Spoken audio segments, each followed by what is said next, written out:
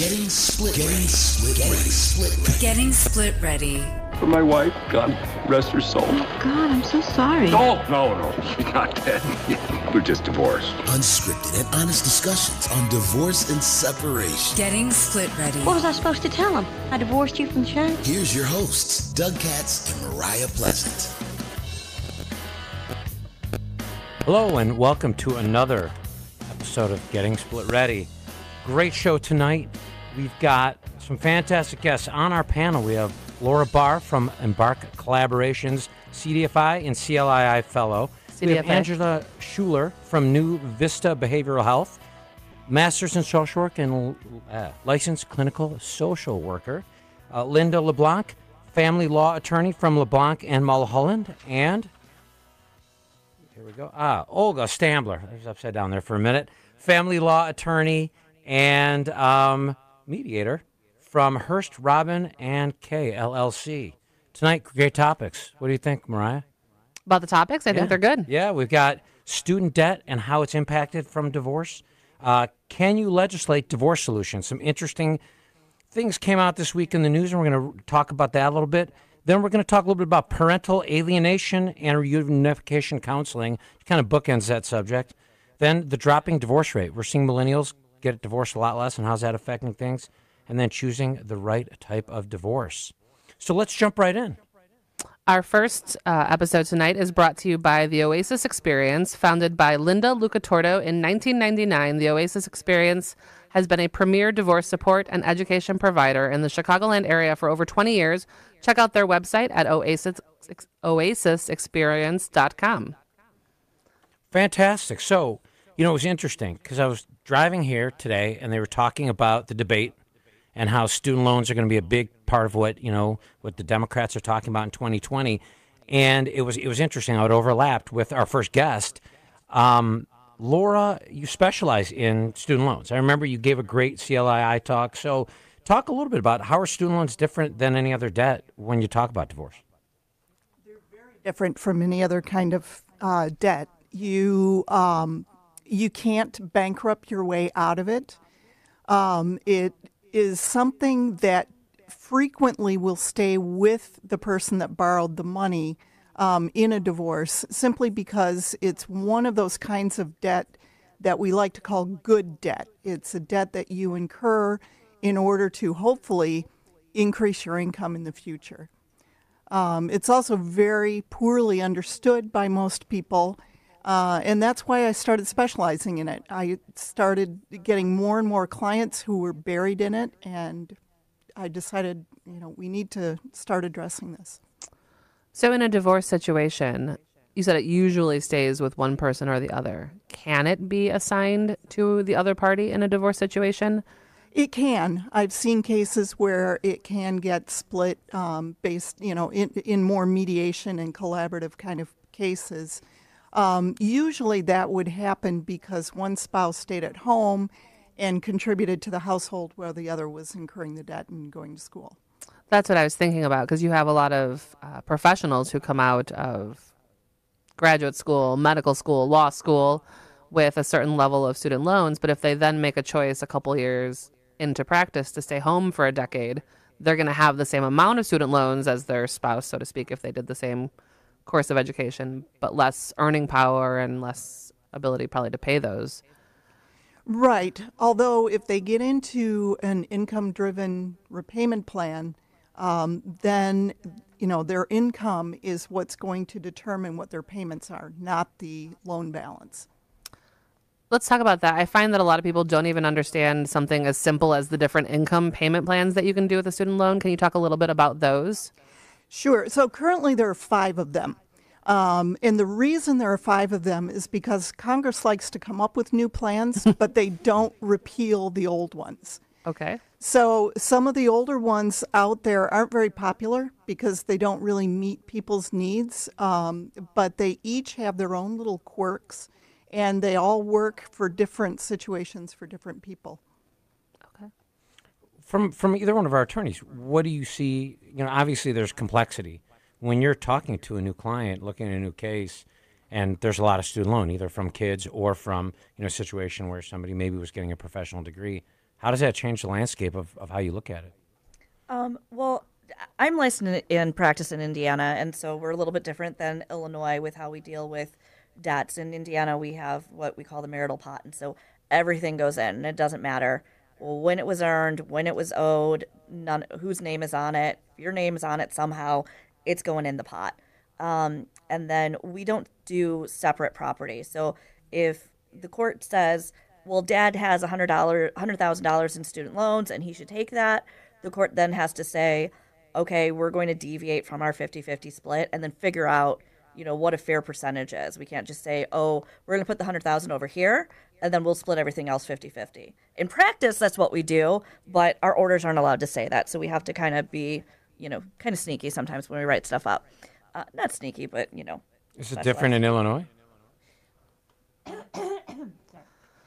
Yes, it is different in Illinois. So in Illinois, there's a concept of marital and non-marital property and marital and non-marital debt. And I'm not going to get into the very detailed, explanations of how that's classified. But the general rule, and there are a lot of exceptions, but the general rule is if an asset or a debt is acquired during the marriage, then it's marital and it's subject to equitable division. Equitable doesn't always mean equal, but equitable. If it was incurred prior to the marriage, it's yours. So if somebody went to college, acquired a bunch of student debt, and then later got married, they're responsible for their student debt.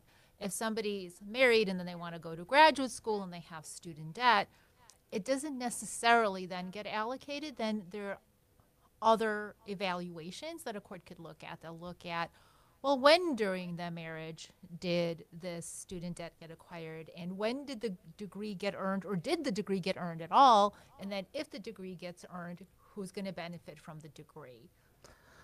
So it's important to know your individual state rules, but knowing that all of you are mediation trained as well, does it have to be that way, or can people come to their own agreements if they think it's fair to do it a different way?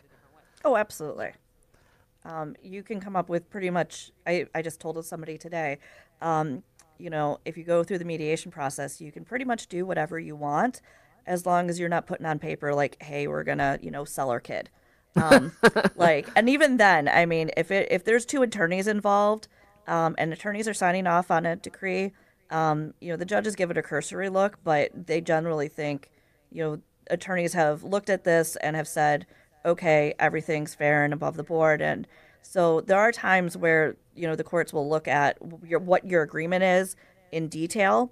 I think in Illinois that happens a little more than in Indiana, especially in Cook County, because I know you guys, well, at least when I was practicing in Illinois before I said no more, you still had to do prove-ups. So you had to go in and tell the judge what you agreed to. In Indiana, much nicer.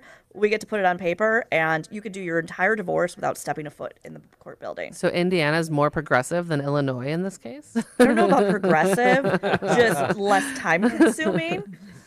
So in Illinois, the standard is it can't be unconscionable. So you do have to go in front of a judge, and that the determination, the courts definitely favor mediation. And in Illinois, for certain issues like custody issues, you'll be required to go to mediation. So mediation, and I'll talk about that later, has a lot of benefits, including putting whatever the law is on the side, and you all figure out what's best for your life and for your case and for your family, including how to deal with student debt. But you do have to demonstrate to the judge that it's not unconscionable, and that's not a hugely difficult standard. It just can't be, completely off the rails. Oh, go ahead. I have a question. So what if I incurred all my student loan debt prior to getting married?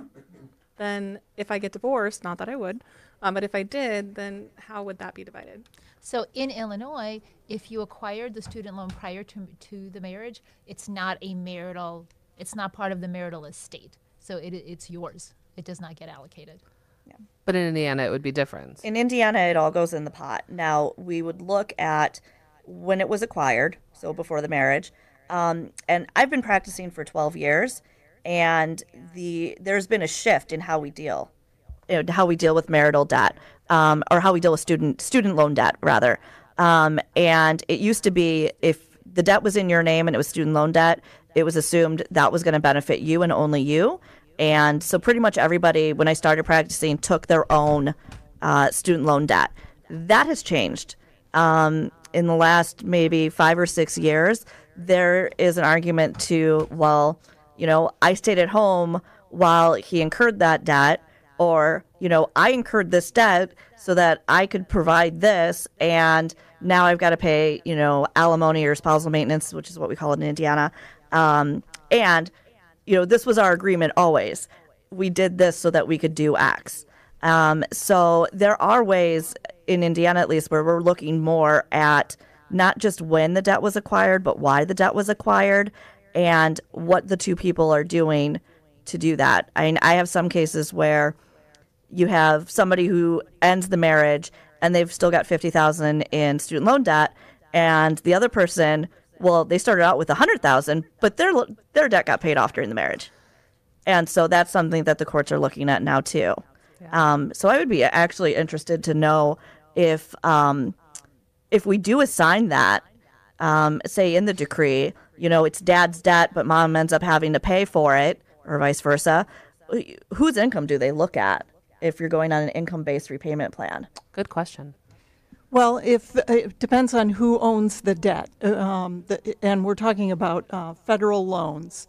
So if the federal loan is in his name, then he's responsible for the debt, and they will be using his income to decide what the payments are if he's in an income-driven repayment plan. Okay. Is there anything that you can do for people who have private loans? Because generally the federal ones are the ones that get paid off first, at least in my experience, and I'm generally left with things that are private loans that there's just no way to work with that I know of. No, there really isn't. And I very rarely recommend clients change their loans from federal to private for that very reason. Yeah. You lose a lot of flexibility. So one of the more common divorces that we're seeing now are gray divorces in people as they're getting older. So now we're not only talking about their student loans, but we're talking about potentially their kids' student loans that they either co-sign for or are the only person on. How does that get dealt with often? Well, it really doesn't matter if it's a Parent Plus loan as opposed to a regular student loan. Frequently, Parent Plus loans are taken out as the couple. They're not. I mean, they're not always one client or the other. But these can be pretty substantial. I'm working with a 50-year-old teacher right now who's taken out $120,000 to get her kid through school. The problem with Parent Plus loans is they are 10 times more difficult to get into an income-driven repayment plan. Okay. So, and you can't get out of it. You can't bankrupt your way out of it. There are ways to get out of it, but it involves things like the school that you went to has lost its accreditation, and it was, it was one of these fraudulent schools to begin with. The kid passes away. Those kinds of things. It's very rare to get out of student debt. So if the child passes away, the loan is forgiven? Because I've heard both, that if you co-sign for your child or does it matter on the type of the loan? It matters on the type of the loan. So again, if we're talking about private loans, if the parent or if the parent co-signs on the loan with a child and either the child or the parent passes away, the loan is due immediately. Wow. Yeah. So, and even with the fraudulent colleges, there's a lot of stories out there about people having a really hard time getting the current administration to honor that, and actually not only there's not even stories, there's a current lawsuit going on. They are breaking the law. They're breaking the law. Wow. They are not only not allowing them to be discharged or forgiven, they are actively collecting in some cases. That's crazy. Against court order. Now, question on, we're talking a lot about, again, we were talking about people taking out loans for their own reason. Now we're talking about kids. Post-divorce, when the parents still have to work together, how does that work out? Can they be compelled to have to seek loans? I mean, how does that ultimately work if they're agreeing that they're going to pay for the kids' school? So in Illinois, there's been a lot of litigation on this. Before the law actually changed, it used to be that the court could compel parents to contribute to the education of their children post-divorce. And, And that can include a loan. so, and then they had to figure out how that contribution would occur, whether they had to take a loan to meet the court order of their share of the contribution for the college expense, because it was and is still considered in the nature of support for the children for post high school education. Then the law changed and capped the contribution. So the contribution is now capped to University of Illinois, Urbana-Champaign in-state tuition, room and board. That's the cap. So if you want to send your child to a private school, that's $75,000 a year.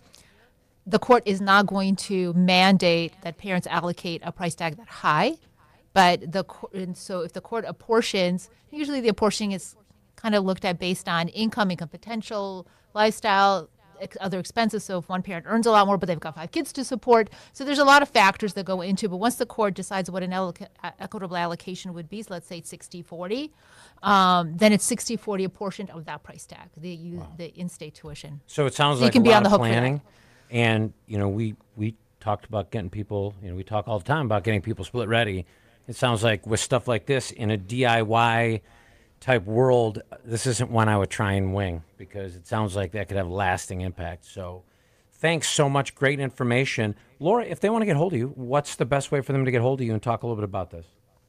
So my website is embarkcollaborations.com, and the business phone number is 773-412-3129.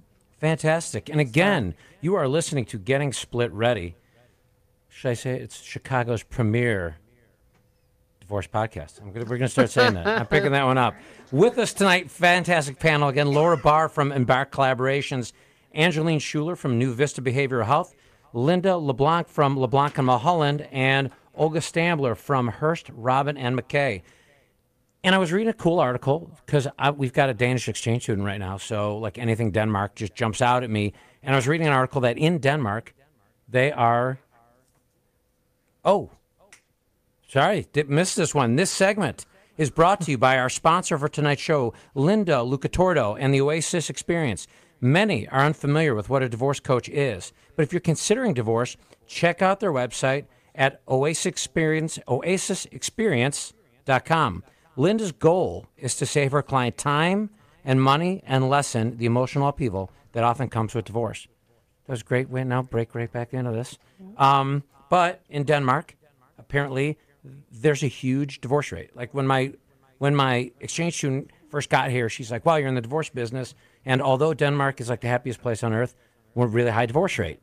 And they're going to start legislating in part of their law that if you're going to get a divorce, you have to go through some degree of counseling first. And then I was reading an article in Florida, which I think is a foreign land based on a lot of the news I see that comes out of Florida, but that there's one particular municipality or county that's having sort of the same issue.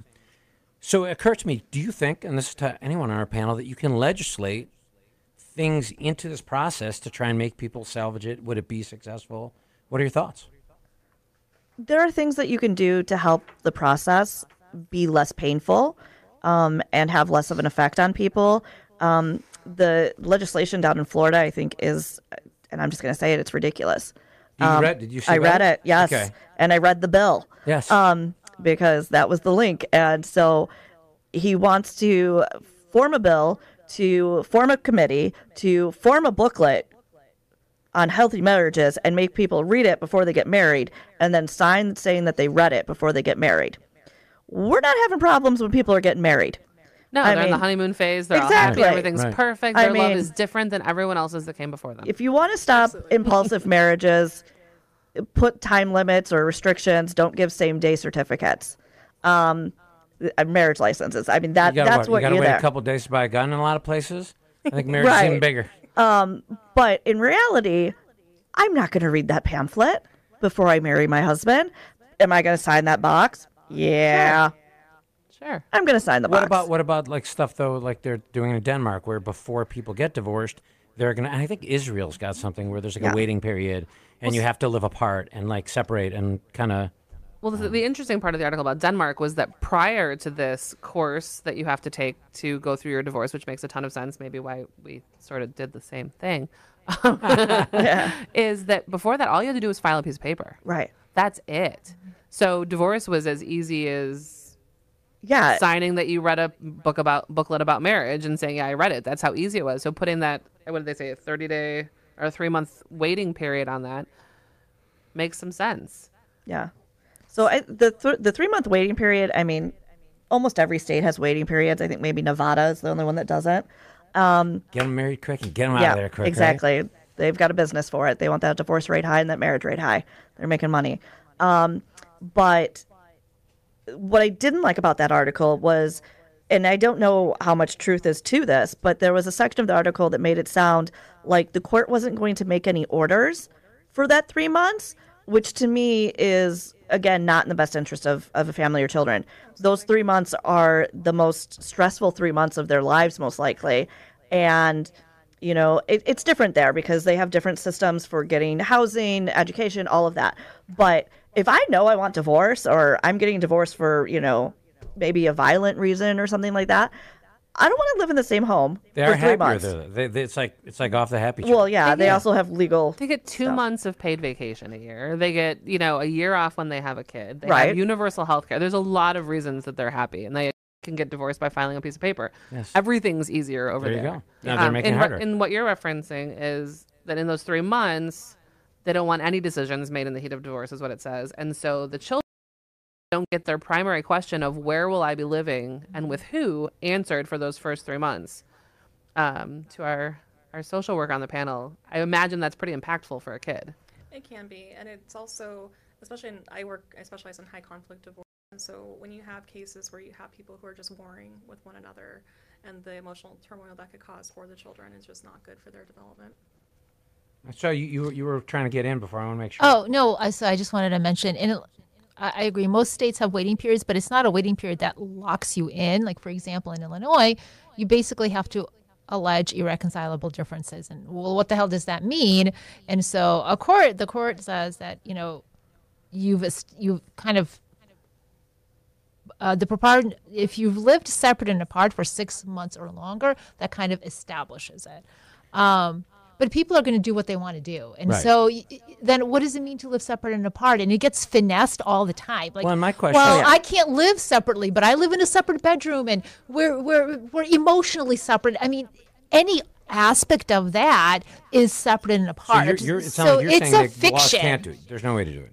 It's a fiction because I think people are going to do what they want to do. If they're miserable and they want to get divorced, whatever the rules are, they're going to check the box. They're not going to read the pamphlet. They're going to write the magic words. If the magic words are "we've lived separate and apart," they're going to say that, and they're going to say we were emotionally separate or physically Or separate. use mom and dad's address or Yeah, whatever they have to do. they with it, will- yeah. Well, but right now They this is will all talking figure like- it out. This is all just waiting period and things like that. Now, I think a lot of that article also talked about what do you do in the waiting period, right? So you could have the time and just say, hey, you need a waiting period. But, you know, I'll bring a gun example, right? Like, hey, there's a waiting period before you get it. And if they made you, during that period of time, like, get a safety class, right? Then, arguably, you'd be safer with that firearm. Yeah, they had 17 30-minute segment. But you could correspond. Training Well, sessions. I think the way to think about it, though, is before you get a driver's license, you take driver's ed because there's a lot of responsibility that comes along with driving a motor vehicle. If you're going to separate your marriage and a lot of times still be co-parents, take this course, figure out how to divide those responsibilities, and take this next step in a responsible, Right. calm. So that's my whole thing. It's not the log- time. It's what do you do with the time? Right, and actually in Illinois, you are required to take a parenting class as part of your divorce decree. You have to. Really? You do. Is it online or how does that Indiana work? as It well. used to be. If it's anything like the driver's remedial test, then you just click through and you answer all the It questions. is online now. It used to be. It used to be Focus on Children. You'd have to go physically to a class, but in the last whatever many years, they did establish online classes. You could take it online, but at least, and you have to take a test. Like you can't just kind of sleep through it. You have to take a test, pass the test. So, What if you don't pass? They don't let you get divorced? well, you have to retake take the it test? again. You have Yeah, to. that's what I was going to say. Like if you fail the parenting test. You have to take it again and show that you passed in order to. All states, I think, at this point have some sort of parenting. Most do. Like Indiana, it's county by county. And so like in Lake County where I practice, you have to do a online course and a in-person course. And there's no test. You have to show up. In Porter County, which is the county over that I do a lot of work in, you have to do the in-person course. You don't have to do the online course. And then if you go to court and you fight, you get sent to Angeline to do some high conflict courses and co-parenting therapy. Do you guys think this helps? I mean, does it? It absolutely helps. The problem is that people need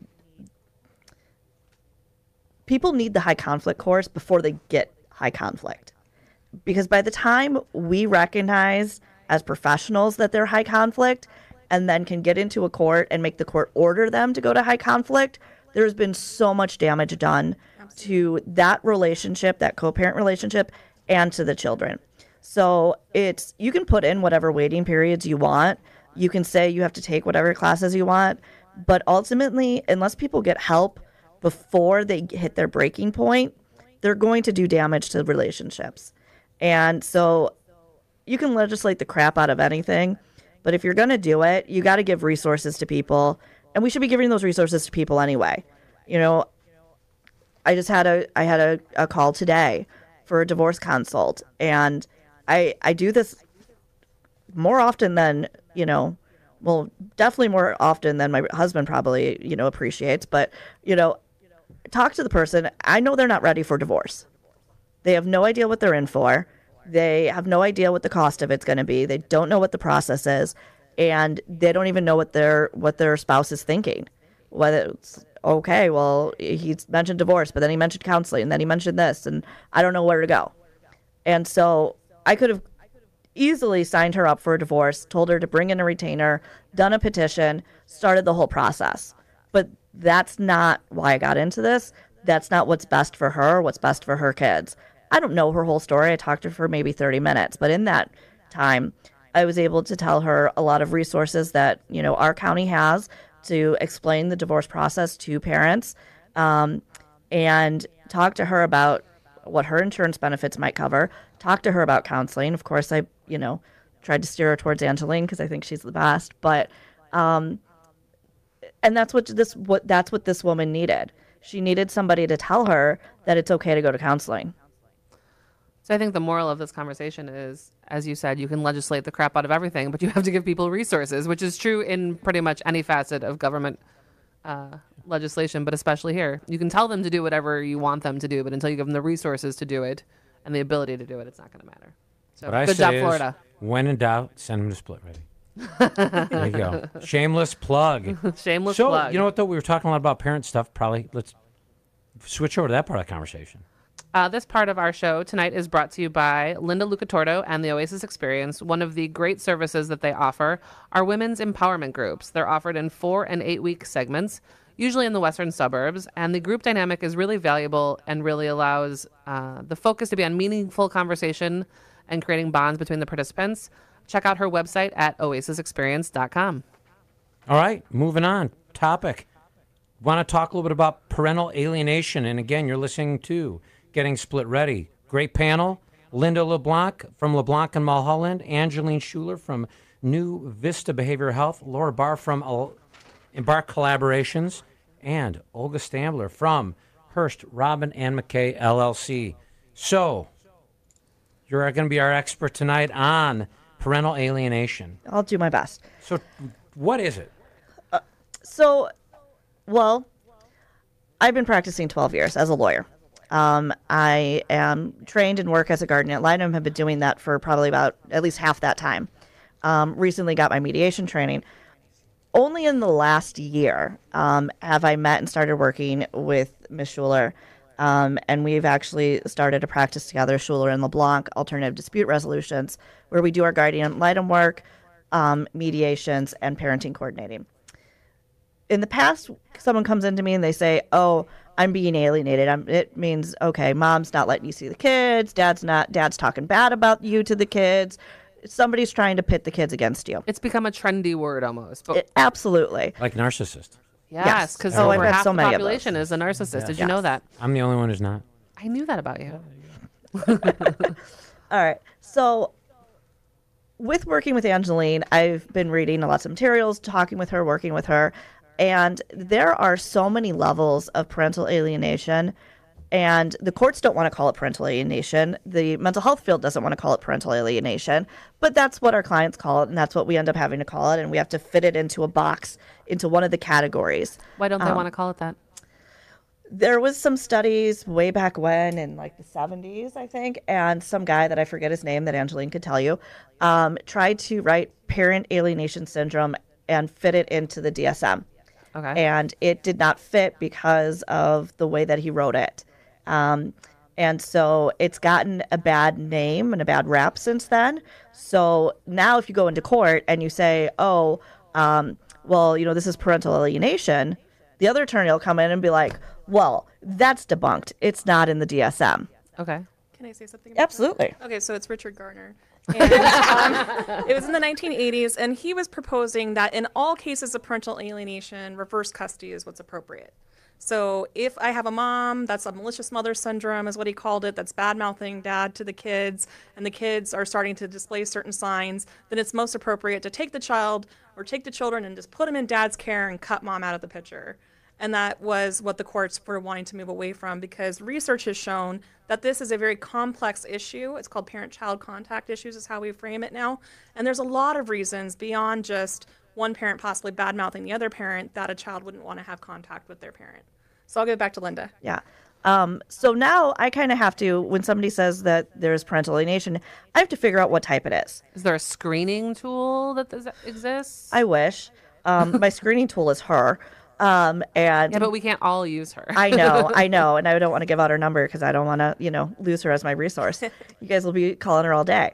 But no, so we have what we call kind of a like passive alienation, and I'm sure I'm going to get these names wrong. And it's basically when we're talking to kids and we're rewarding them for telling us negative things about the other parent. Okay. We don't always realize that we do it. Like, oh, you had a really bad time at dad's. I'm sorry. Let's go get ice cream, honey. Wow. Well, the kid gets rewarded for having a bad time at dad's. Okay. So they're going to continue to tell this bad time at dad's, even if it wasn't a bad time at dad's.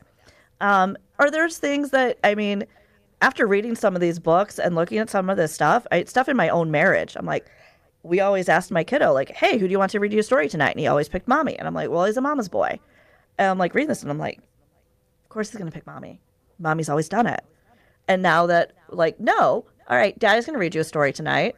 Like, that choice has, like, gone way more towards, 60-40 if he has an option. Does it depend on the story? It does. It absolutely does. He's a little odd, so if I start the story, daddy can't finish it, because then I won't know how it ends. Well, I know that you primarily do mediation and collaborative. I do, yes, all three. Did you used to do litigation, right? No, I still do litigation. Well, you still do Yeah, I do all three. What do you see then? Do you see that mediation and collaborative are devoid of parental alienation, or do you still see it? Because generally they're working together a little bit more. Is it right? only in high conflict cases is what you're trying to ask? No, I can't say that it's devoid in mediation and collaborative because people, there are plenty of high conflict cases in mediation and collaborative. People just make a choice that they don't want to go through court. They want to resolve their differences using these alternative processes, but it's not it's not kumbaya where people are just getting along. So it is a misconception that if you have some conflict, or even if you're a high conflict person, you can't participate in mediation or collaborative. There are lots of seminars and trainings on how to deal with high conflict people as a mediator or as a collaborative professional, and I've been to plenty of those. So they're definitely out there.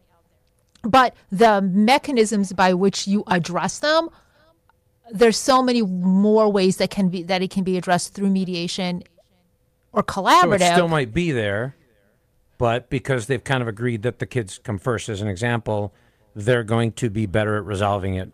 Well, first of all, they're more open to hearing ideas and generating options, because ideas and generating options doesn't exist in court. In court, the judge is just making these decisions.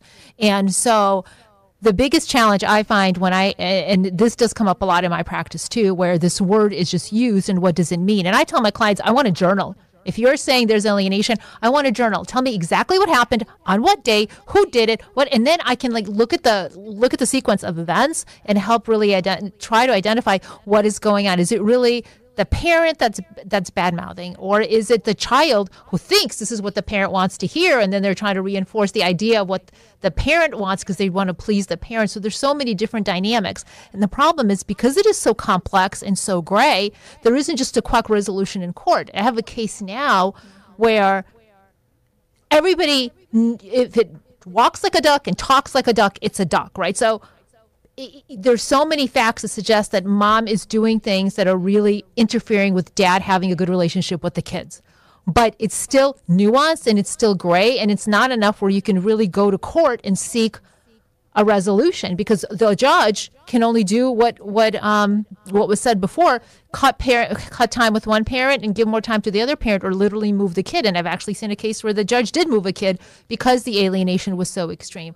But those are extreme, right? And so you can't. It's just the court is just not a great place to address alienation. But successfully. With your example earlier, when you're talking about, alienation subconsciously even occurring during when you're married. You could be happily married, but ultimately, creating that. How often during a divorce do you see alienation when someone doesn't even know they're doing it? Almost and how do you solve 100%. that? Can the court make someone go to a counselor or a therapist? So yes. Here's the thing: is there are absolutely some parents out there that know what they're doing.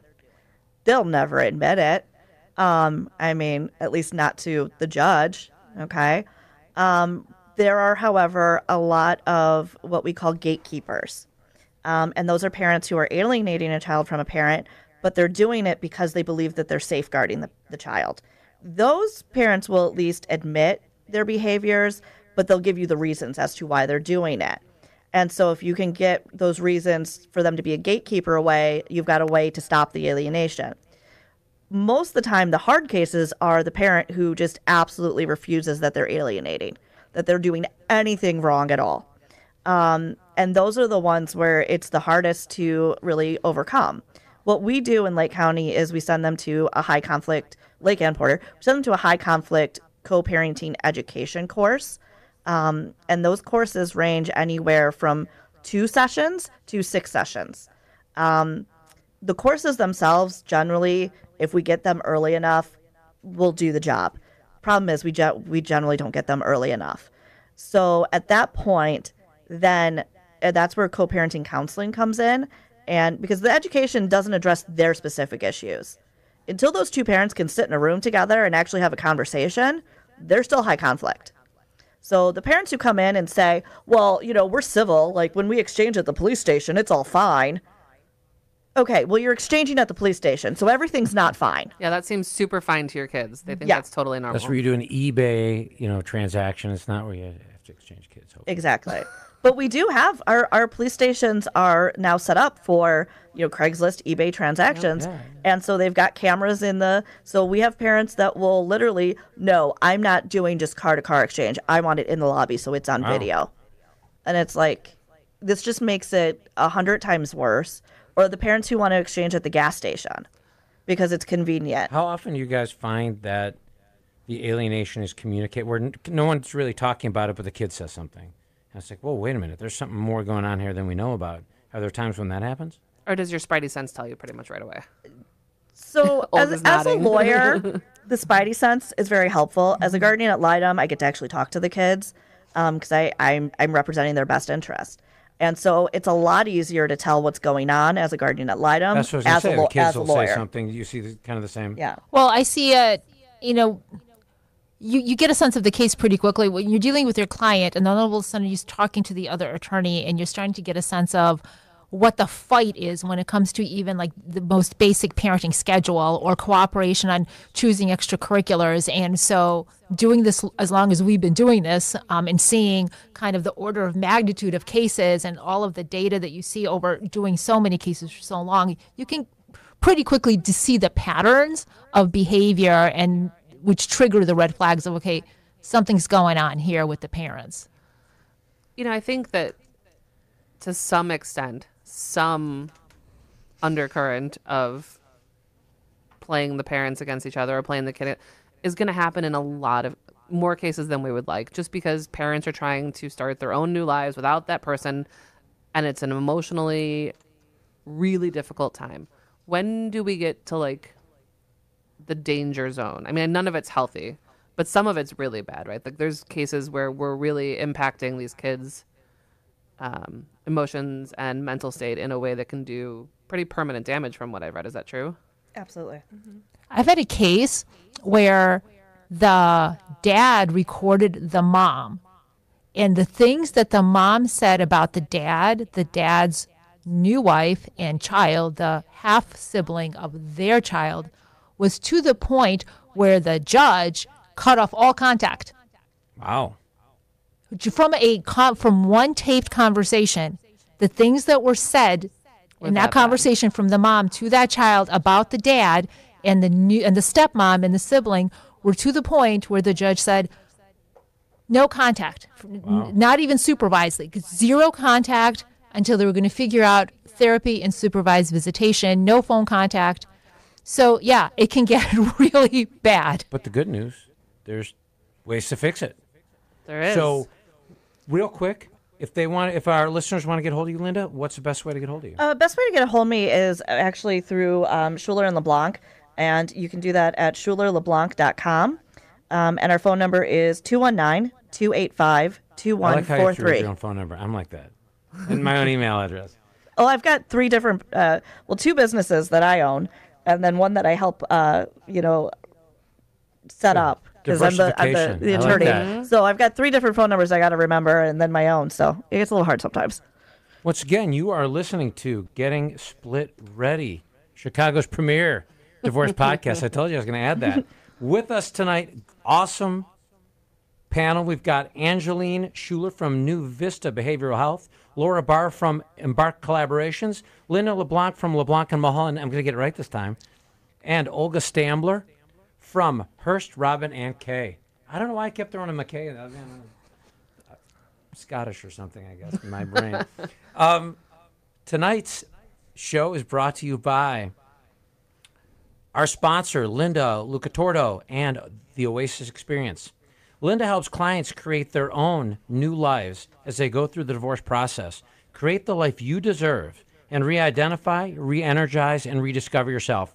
Check out their website at oasisexperience.com or call Linda at 630-887-0374. So, the light at the end of the tunnel, if people find out that they're in a parental alienation situation and they fix it, because it can be fixed, right? He makes it sound so simple, doesn't he? Well, I'm an optimist. I'm a total optimist. Oversimplification. I see the good in people. I got to these days. I used But to. how do you? Then she how met do you, me. when you bring people back together, talk a little bit about that. Well, that's something different. So the best prevention for parental alienation and the best tools that we have is co-parenting. And so research shows that time and time again, if we can get the people to lower their hostility and to work together, that's going to be the best way to cut off parental alienation. I just want to say, I tell every client I have to do co-parent counseling, and it's amazing how it's not a known, like people know when their marriage is ending, we should try counseling to save the marriage. What they don't know is to try counseling to redefine the marriage, because if you have kids, you're still going to be in a partnership. It's just going to be different. So if you can still put some of those old issues to bed and work through some of that stuff that is making you angry and hurt and not your best parent, I'll send them to you all day long. Great. Awesome. No, but so co-parenting, best solution.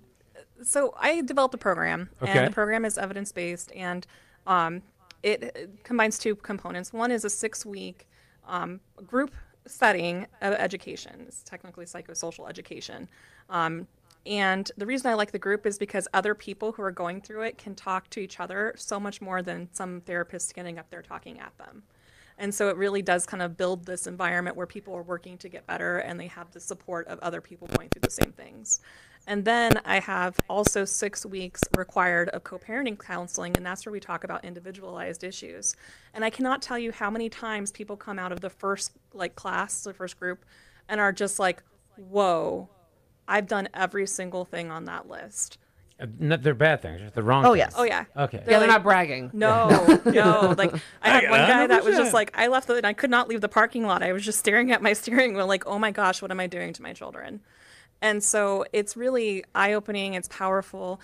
It gives people the perspective, because we actually ask them to take the perspective of the child and then watch a series of people fighting, like videos of parents fighting. And then we ask them, what is the child upset about? What might they be feeling? What would be the long-term consequences if they continue to feel this way?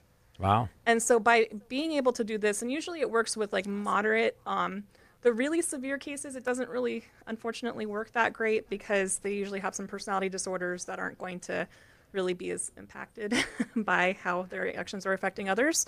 But for like mild and moderate families, even though it's called high conflict, it does seem to really help.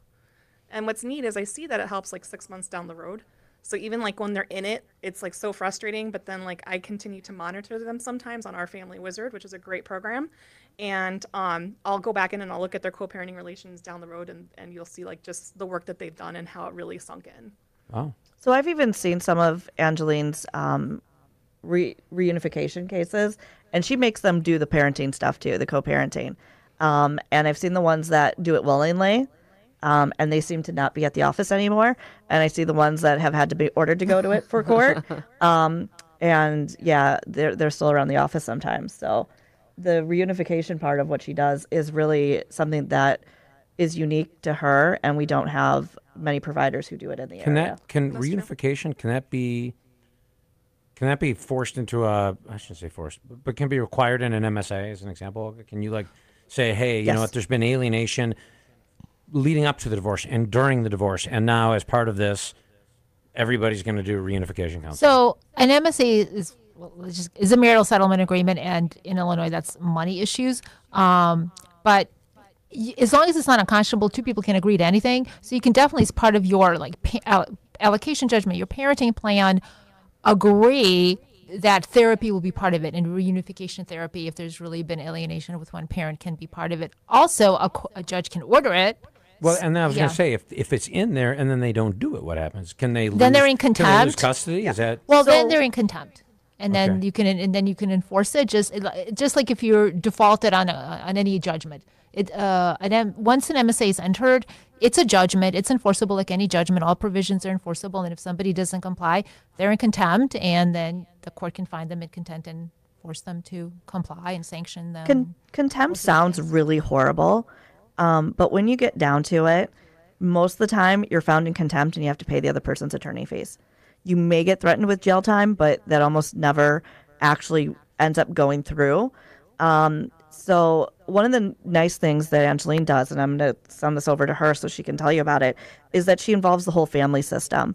And part of that is we really need to kind of get the system on board with enforcing the entire family system participating in the reunification counseling, because it's not just the parent and the child who have the problem. Because reunification counseling can also be done, dad just hasn't been around for 6 years, or mom and dad didn't get along, and, maybe mom had a drug problem and now she's clean. So it's been 2 years. So it's not always an alienation thing. There are other ways to get in there. But if the whole family doesn't buy in and participate, that's when the process just really can't work. Well, and you had mentioned that you do something novel or that works, I guess. So what do you mean by the whole family? Yeah. Okay, so Plain. What's with reunification counseling, and this is what the research has said. So I'm going and I start my practice based on research. Research says that parental alienation, it's not like a diagnosis in the DSM where, hey, if you have depression, you have these symptoms and this is, your diagnosis. It's actually a dysfunctional family process. So that means that there are interplays between family members that reinforces this process. So I'm going to give you an example. My kids will oftentimes make fun of their grandmother for being silly. And they can actually be reinforcing feelings of disdain towards their grandmother, even if I have nothing to do with it. So the reason we include the whole family system is so that we're including the children, because one sibling could have really not liked that dad or that stepdad or whatever, but the other two children are from that stepdad. And so we get the whole system to come together, and we try to hash out some of the things that are causing the discord, and we give it our best go. And the parents that come in and they're doing this, and oftentimes like the cases that she had mentioned where, hey, one parent was absent for a couple years, or, there was some reason why the person was away and everyone's on board, they go very quickly and very successfully into getting the child connected and having a good parent-child bond, which is really what the term reunification counseling is, an umbrella term for helping children have a better bond with their parent. And sometimes that bond can be strained for many reasons. I get a lot of affairs, and the children might side with the person who was like the innocent spouse. And, that takes a little bit longer to get through. But if I can get the spouse to also come in or the former spouse to also come in and help do the work with the kids, then a lot more gets accomplished. Sometimes in cases of severe alienation, I absolutely cannot get the parents to cooperate. And unless there's some court intervention where the parents are going to be forced to come, but even at that, they're still going to continue their alienating behaviors. And then reunification counseling is not very successful. So it's like quitting smoking, right? You've got to want to actually have it work to work. Right. And at that point, then if we cut out the parent, what happens is then I see the child and the other parent trying to strengthen their bond. And then the minute they leave therapy, they go back out to the lobby, tell mom everything that just happened or dad everything that just happened in session. And they automatically undermine the whole hour we just spent in there. And so it has to be a family system approach. And it's very challenging. And it usually takes about a year. The more people you bring to it, it's got to be crazy. It's like herding cats. But if you think about it, they embraced that notion decades ago in terms of addiction. Right, that the dysfunctional relationship between an addict and the spouse or an addict and the kids had to be addressed as well as the addict themselves, or the addict's going to leave their rehab or their 12-step program and go back into the same behavioral patterns or the same triggers or the same temptations, and then you're back at square one, right? So that's kind of taking that thought process to a different dysfunctional behavior. Yes, absolutely. It's a family systems approach. And it does, like I said, it's very difficult. It's a difficult line of work, and you get a lot of criticism. But the other thing we have is a step-up plan, and I wanted to tell you guys about that if we have a moment. Shoot. And so sometimes, so let's say that a parent's been absent for some time for some reason, maybe work or a possible addiction, and now they've gotten themselves clean, they've gotten their lives together, and they want to start re-engaging with their child. Well, obviously that child might not feel very comfortable with just being thrown into parenting time with that parent. And so we develop a plan based on each individual's level of involvement that says, hey, we're going to start out with supervised visitations, and we're going to have you come in and we're going to monitor how did it go. And then in a couple of weeks, we're going to move up to day visits, for a couple hours, and we're going to see how did that go. And then we just keep stepping up over the course of 6 months to where they get to guideline visitations or something, hopefully beyond that, or maybe even get their time with their children back. And so it's a process where I am a therapist and I have a bunch of other roles and titles and hats too. But what I do is I just measure, how is their comfortability. Every week we check in, how's the kid doing? And then we follow through on if interventions need to be put in place, hey, when you made fun of stepdad's shirt, dad, that really upset the kid. So could you be more mindful not to make any comments, even if it's joking about stepdad? Oh yeah, That'll sure. be hard. Is it pretty child-led then, but the child's comfort level, or is it kind of both? There's two components to it, because with alienated children, it's really tough because they're never going to say they're comfortable with that other parent because it's going to be a betrayal to their alienating parent. But what we do is we go, was the interactions appropriate? Was there any safety concerns? Was the child in danger at any time? And then we go, okay, well, they've had some successful visits then, let's step up to the next phase.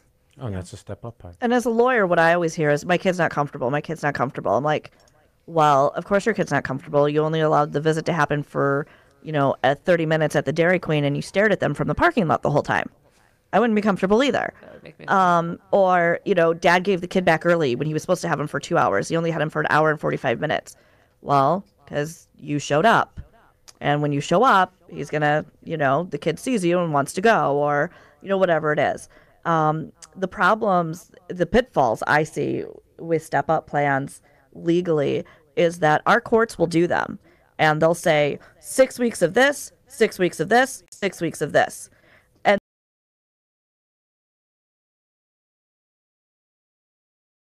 going well. Why not? Just because it's how they do it, and that's how they always do it. You were nodding. Do you see a lot of the same in Illinois? Yeah, well, yes and no. I definitely see step-up plans. With almost always, it's with a therapist involved. So there's this tug of war because we don't want the therapist to play judge, give the therapist too much, discretion and role. So you're not going to see, a judge say, well, it's going to be per the therapist's determination how the step up works. But the therapist, and almost always there's a GAL or child rep that is communicating with the therapist, and then the GAL will get the therapist's recommendations and report to the court. So it's a combination of people kind of looking in terms of how the interaction is going and when is the next appropriate step up. It's definitely not perfect, but I definitely see a number of people looking into the process and progress. So, ton of information, but the thing I like coming out of this is it sounds like there's ways to solve a lot of these. So if people have Eternal questions optimist. on, I am the optimist, which is crazy. If people want to know more about reunification counseling, but also a lot of other interesting things you talked about, what's the best way to get hold of you? So we have two practices. I have my therapy practice, which is New Vista Behavioral Health, and it's www.newvistanwi.com. You got it right. I was watching it. Right. And then at Schuler and LeBlanc, we just opened a guardian ad litem, parenting coordination, and mediation practice in Northwest Indiana. Is this the first announcement? There you go. Look at it. So Schuler and LeBlanc is it's just www.schulerleblanc, which is SCHULLERLEBLANC.com. Best phone number if they want to give you a call? It's 219-285-2143 or 219-484-2143. Awesome. Moving on. Our next segment is brought to you with a special thanks to our sponsor, Linda Lucatorto and the Oasis Experience. A divorce coach can be your most valuable asset as you navigate your divorce. Linda educates her clients as to the process and the realities of divorce, as well as the various options or methods that are available to them. She prepares her clients for meetings with attorneys and other professionals. And according to Linda, knowledge is power, and it helps reduce the fear of the unknown, which for most people, if you haven't been divorced before, that's one of the bigger fears. Check out their website at oasisexperience.com or call Linda at 630-887-0374. So, again, I was reading. Doug gave us some more light reading. Some more light. Well, but I've been reading more and more. I'm hearing about it from attorneys. Is that the divorce rate's dropping. It's dropping especially around millennials, but it's dropping in general. I actually want to ask Laura, what are you seeing on the financial side? Is there a financial component to that? Because I want to ask you guys, I want to know why you think that's happening, why people are getting married less, and how it's really affecting divorce. So first, what are your thoughts? Well, when we're talking about millennials, I'm not sure how many millennials are actually getting married. That may be part of the reason for the divorce rate being lower. They live together, they've got domestic relationships, but don't actually get married. Yeah. I mean, I also see reasons on, you were talking about, those gray divorces. I have people come to me and looking at their finances, I look at them and go, you get divorced, one of you is going to lose insurance. Can you afford that? And then another show. Yeah, we look at that and, there are times where I say, okay, well, can you guys stick it out for another 2 years before the other one can get on Medicaid and then get divorced? And they're like, yeah, it's definitely worth it. So you're saying they're just not going through the transactional component of divorce, but they're living separately. Effectively divorced, but not legally divorced. I mean, I also get people who come to me and they're like, so when I went out on my own, my very first new divorce client was right around Christmas, and that was his Christmas present to himself was to finally get divorced. They had been separated and living apart for like 6 years, and they had an 8-year-old kid. And so a lot of people don't get divorced because they don't think they can afford it. Can I just say it's a gift that keeps on giving. So one of the statistics here, they said the millennials, was that the average age has changed from 2003 till now, that the average age for men has gone from 27 to 30 and women from 25 to 28. So 3 years older, people are getting married. So where getting married used to be the kind of like launch pad for your adult life, right? You'd get married young, launch your life, and build a life together. People are building their lives and then becoming much more selective about whether or not to join that life with someone else in marriage, particularly millennials, because they're not doing it as early. I think that's an interesting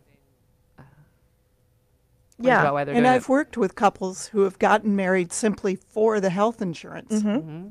Really? Oh, yeah. Wow. Yep. And what are you seeing, though, from a financial perspective? Is there a financial perspective where, because I know you do stuff outside, obviously, of the divorce realm as well. Is there a financial perspective where people are choosing not to get married because, there's the financial question of getting divorced? My guess is it impacts it both ways. Like, what are you seeing in your world?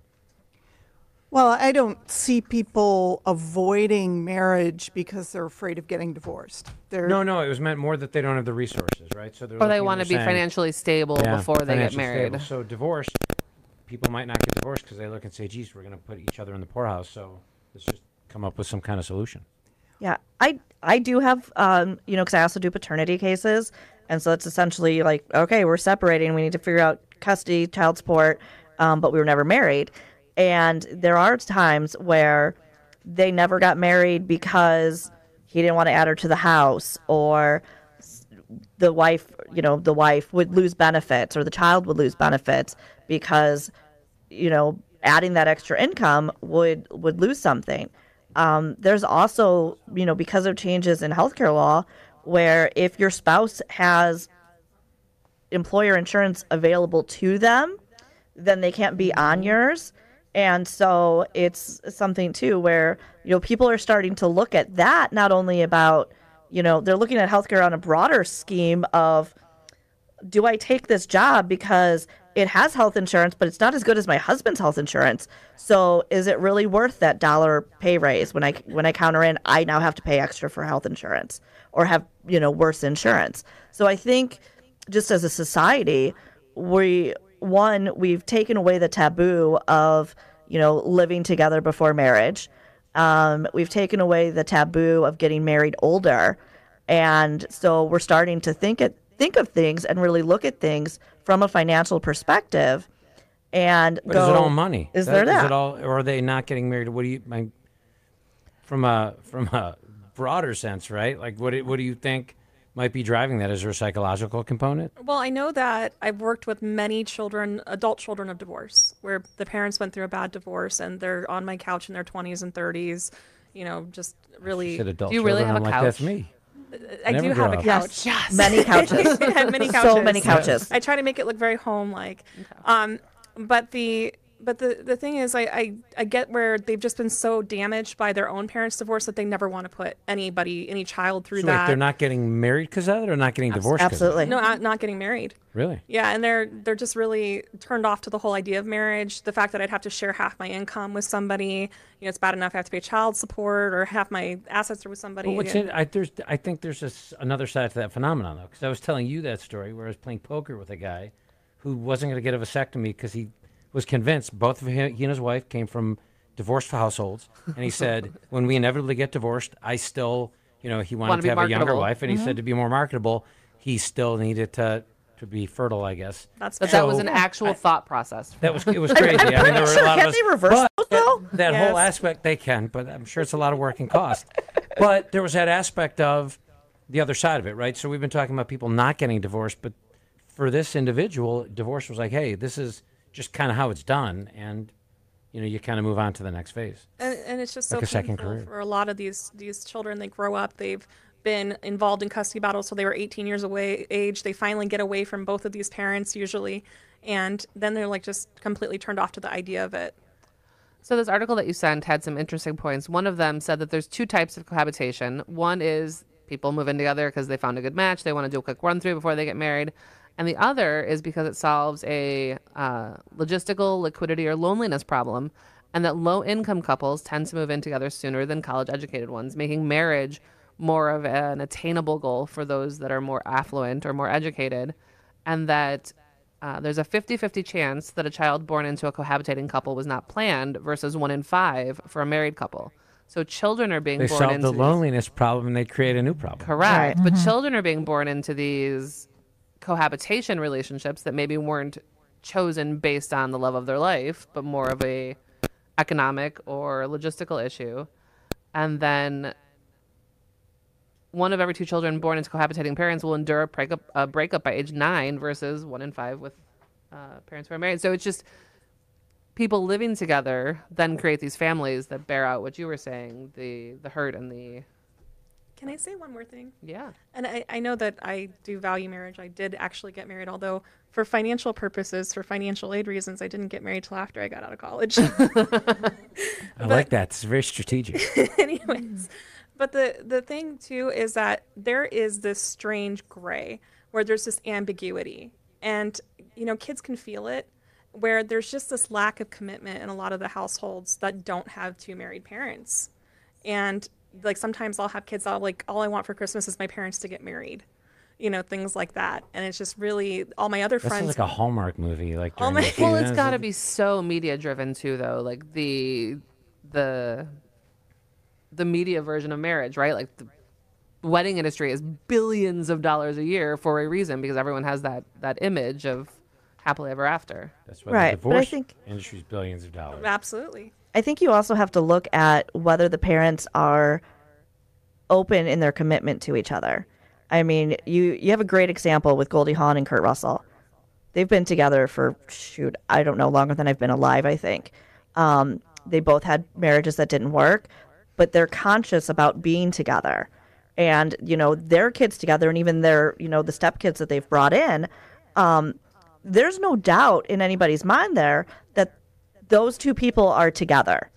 So I think a lot of times when you have kids who are like, I just want my parents to be married, when you start a relationship and move in and commit to each other out of convenience or, something other than, a loving commitment and a purposeful commitment, you have that situation. And so, when I do these GAL cases and I go in and I talk to these kids, it's like, oh yeah, well, mom and dad fought and then dad left. And, I didn't know when he was going to come home. And then when he came home, mom left. And of course, the parents are like, oh, we never fight in front of the kids. Okay, well, you may not have, come to fisticuffs, but you guys were giving each other the silent treatment. You both took off. The kid didn't know what was going on. Kids The know kids everything. know.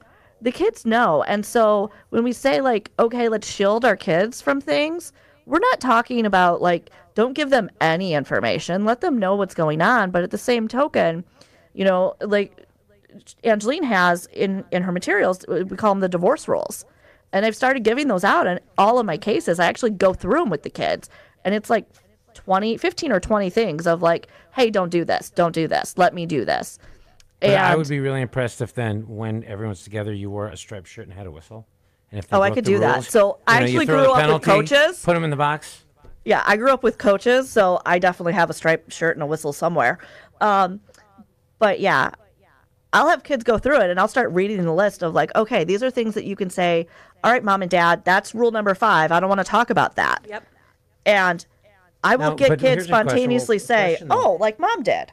With Like all Dad this did. happening and a drop in all this, do you think that this trend will continue? I know I talked to a lot of divorce attorneys, financial people just in the divorce industry, and they feel that this trend is probably going to continue. That it's not going to hit single digits, obviously, but it's going to continue. The shape of the family is going to change.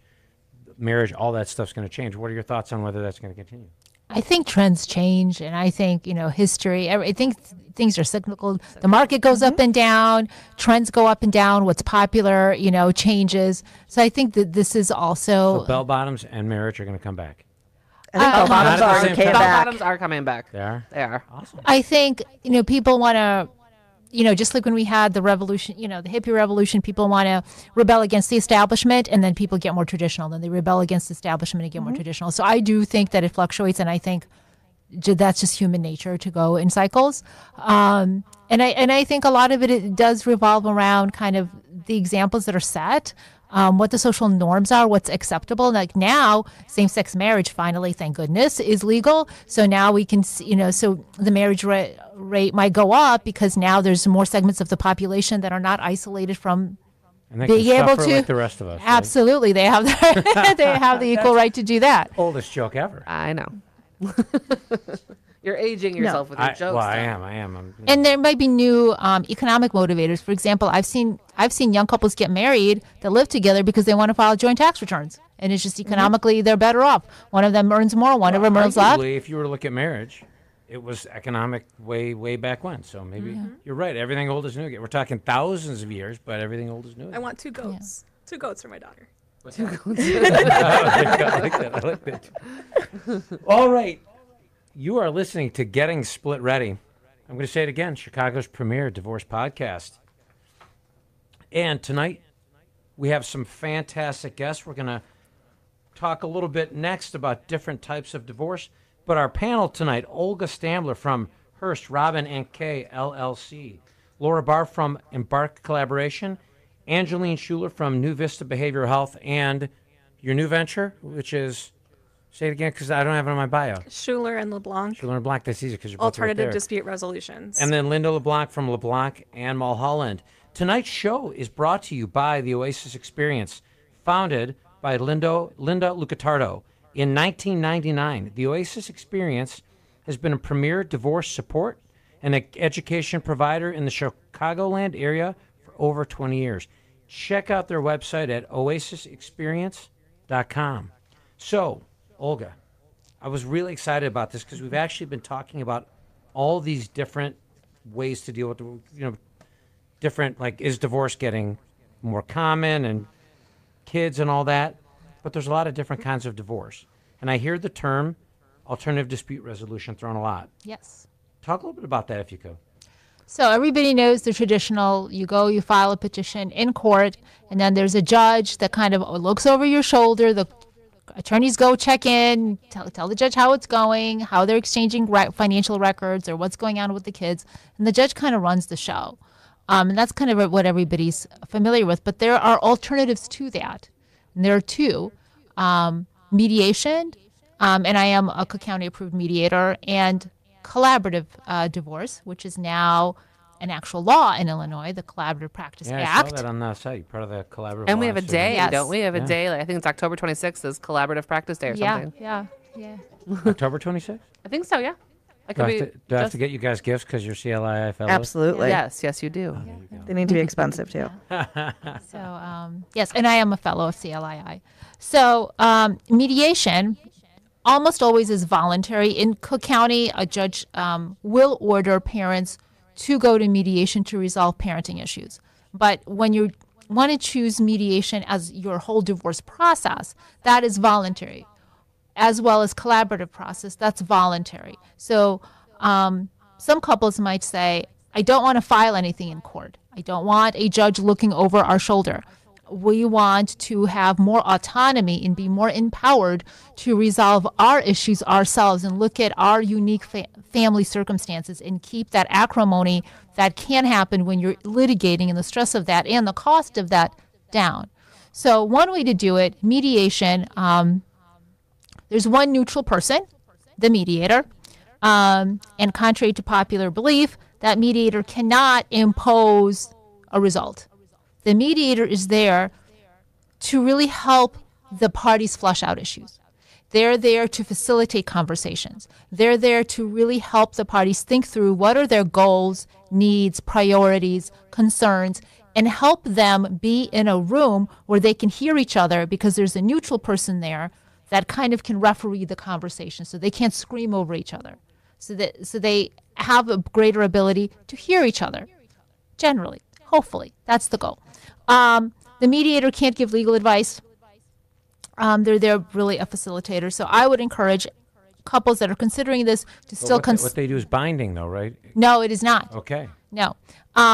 It's not arbitration, which is binding. Okay. Mediation is, again, completely voluntary. So any agreements are voluntary. A mediator cannot bind anybody to anything. They're just a facilitator. But once they sign it and file it with the courts, I think is what he's asking. Right. So if you actually reach an agreement, at some point, an attorney will have to get involved because a mediator cannot file a petition for dissolution of marriage in court to actually get a court date to come and enter an agreement, because until it is stamped by a judge after approval, it's not really a final divorce judgment.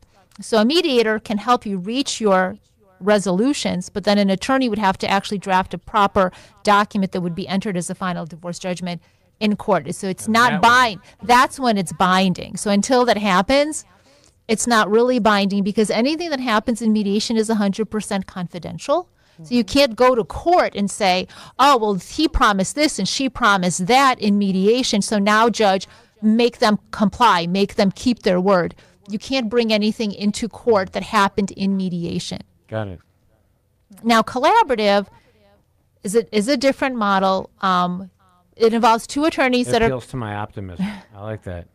It involves two attorneys that are collaboratively trained, but it's a team approach. It's kind of a more, it takes a village concept. So you're a fellow too, right? Yes. And so the team would include a financial person and a mental health professional that serves as a coach. So it's kind of the concept of it takes a village to really help a family separate in a respectful and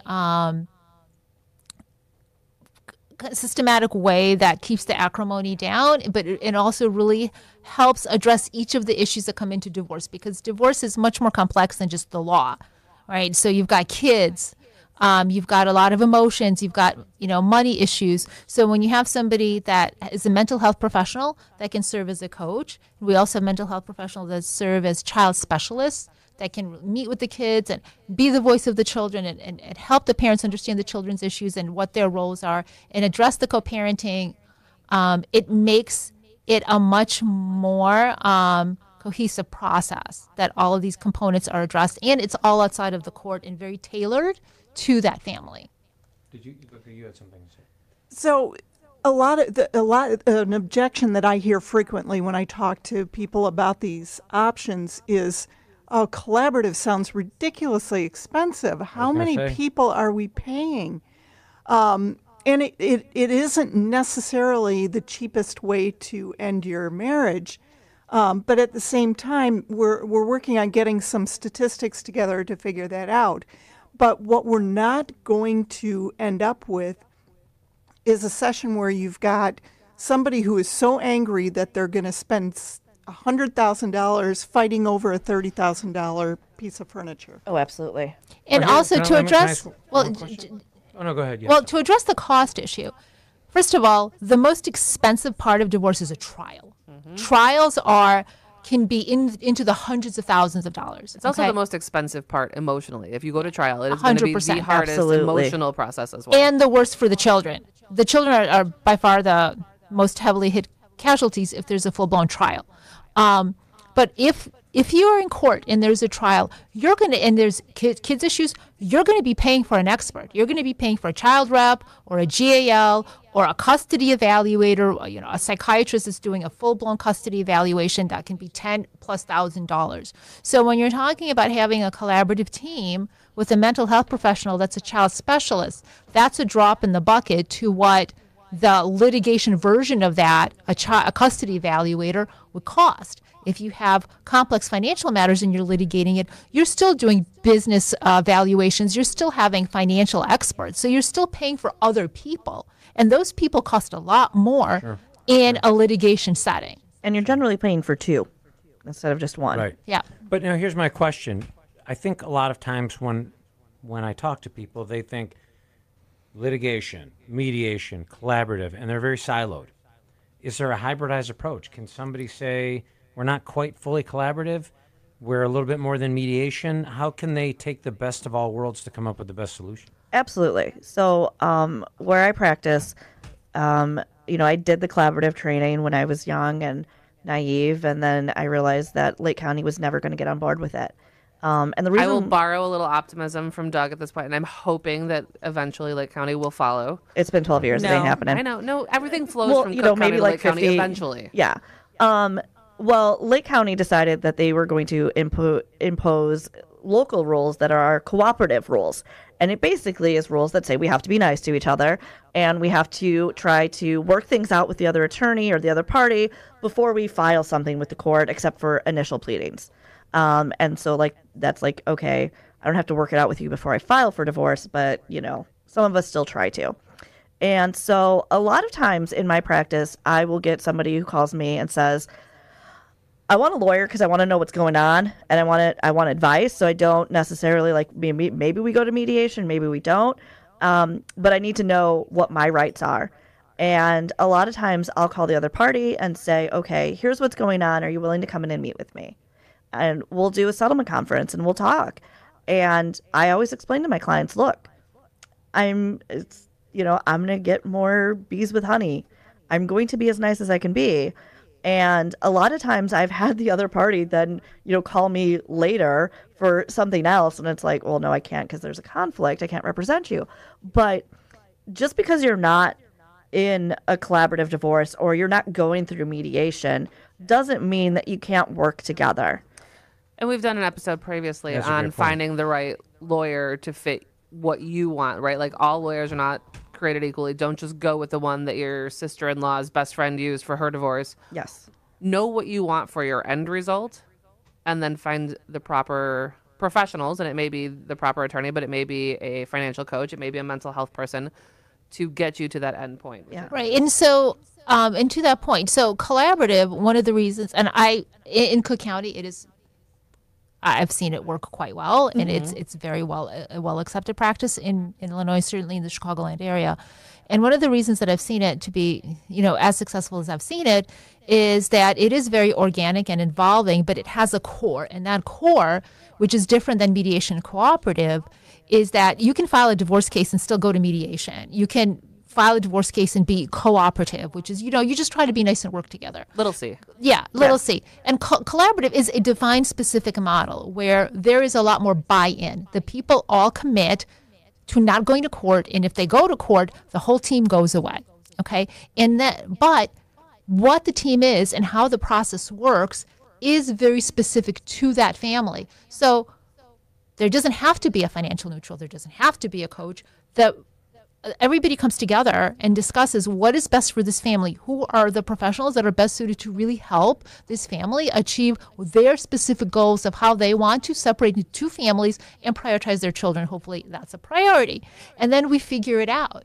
And not only that, we figure out how they work with the team. Many times the lawyers are not in the room. The parties are just meeting with the financial person, or the parents are just meeting with the parenting person. And I need to stress that, except the lawyers, everybody's neutral. The parents both hired the coach. The parents both interviewed and hired the financial person or the child rep. So the parents both buy into this person. That person doesn't have a horse in the race.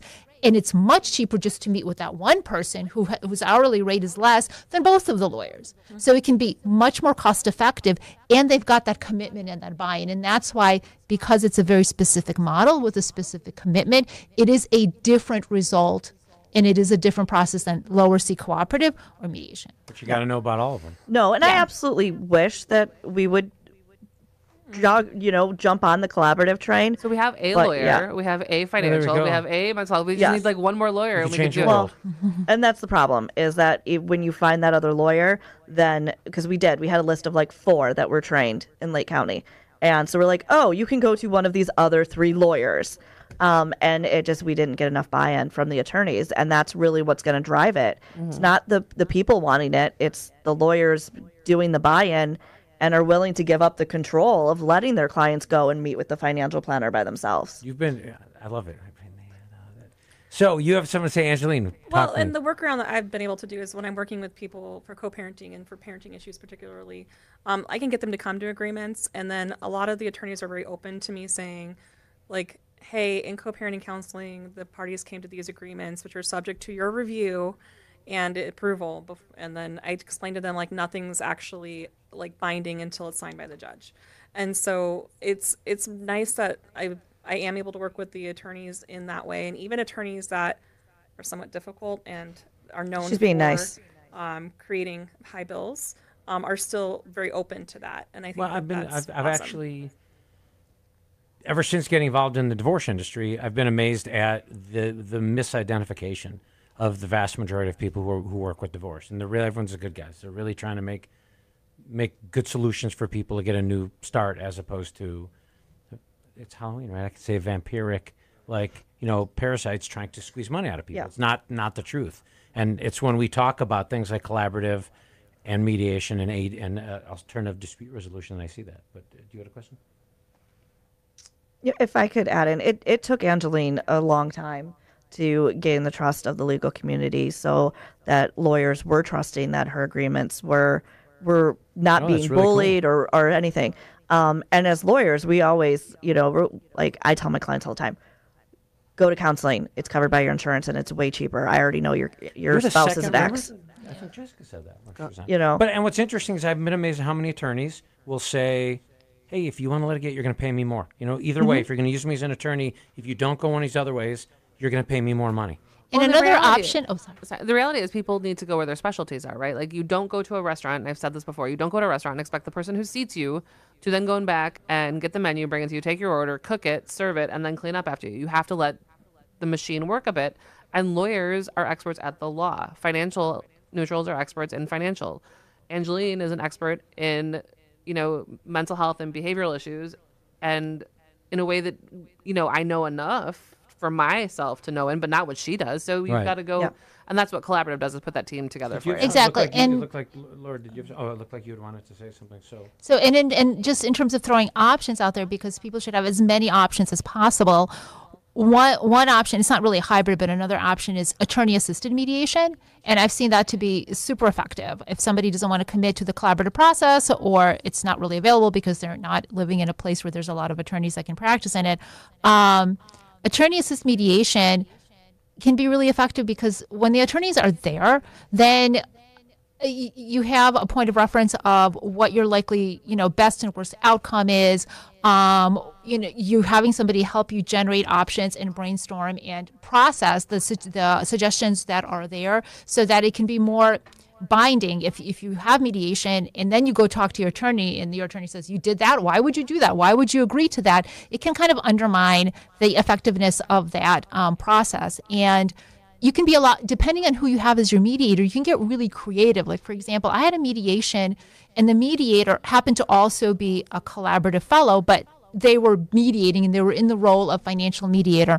And these parents were very high conflict and they could barely be in the room together. And it was just getting impossible for them to prioritize how to deal with their parenting schedule. And so the mediator just talked to the lawyers and said, what do you think if we tell these parents they need to talk to a mental health professional that can help them with parenting coordination, and tell them they need to do that before they go to the next mediation session? And both of us thought that was a great idea.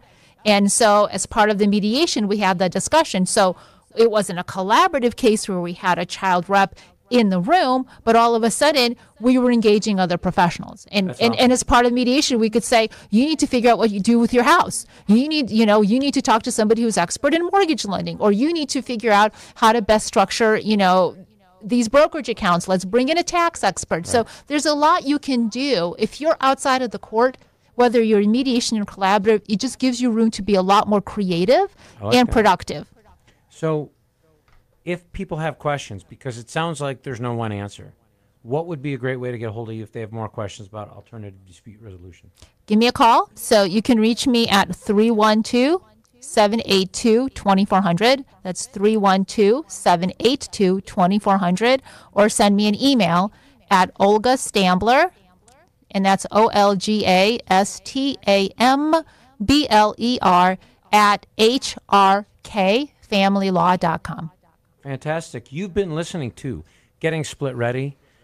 Thank you so much to our panel. All their information will be up on the website, on our podcast page, on Facebook. So if you have any questions for any one of our panelists, you can get them there. Want to do another shout out to our fantastic sponsor tonight, the Oasis Experience, and Linda Lucatordo.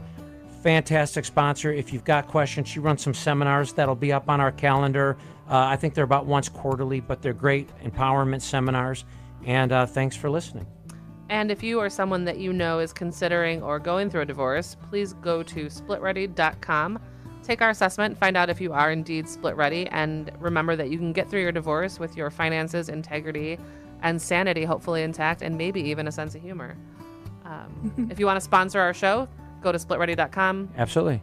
And take the assessment. It's a great way to find out how close to being split ready you are, and it gets you access to some other great stuff on our site. So thanks for listening. We'll talk to you next month.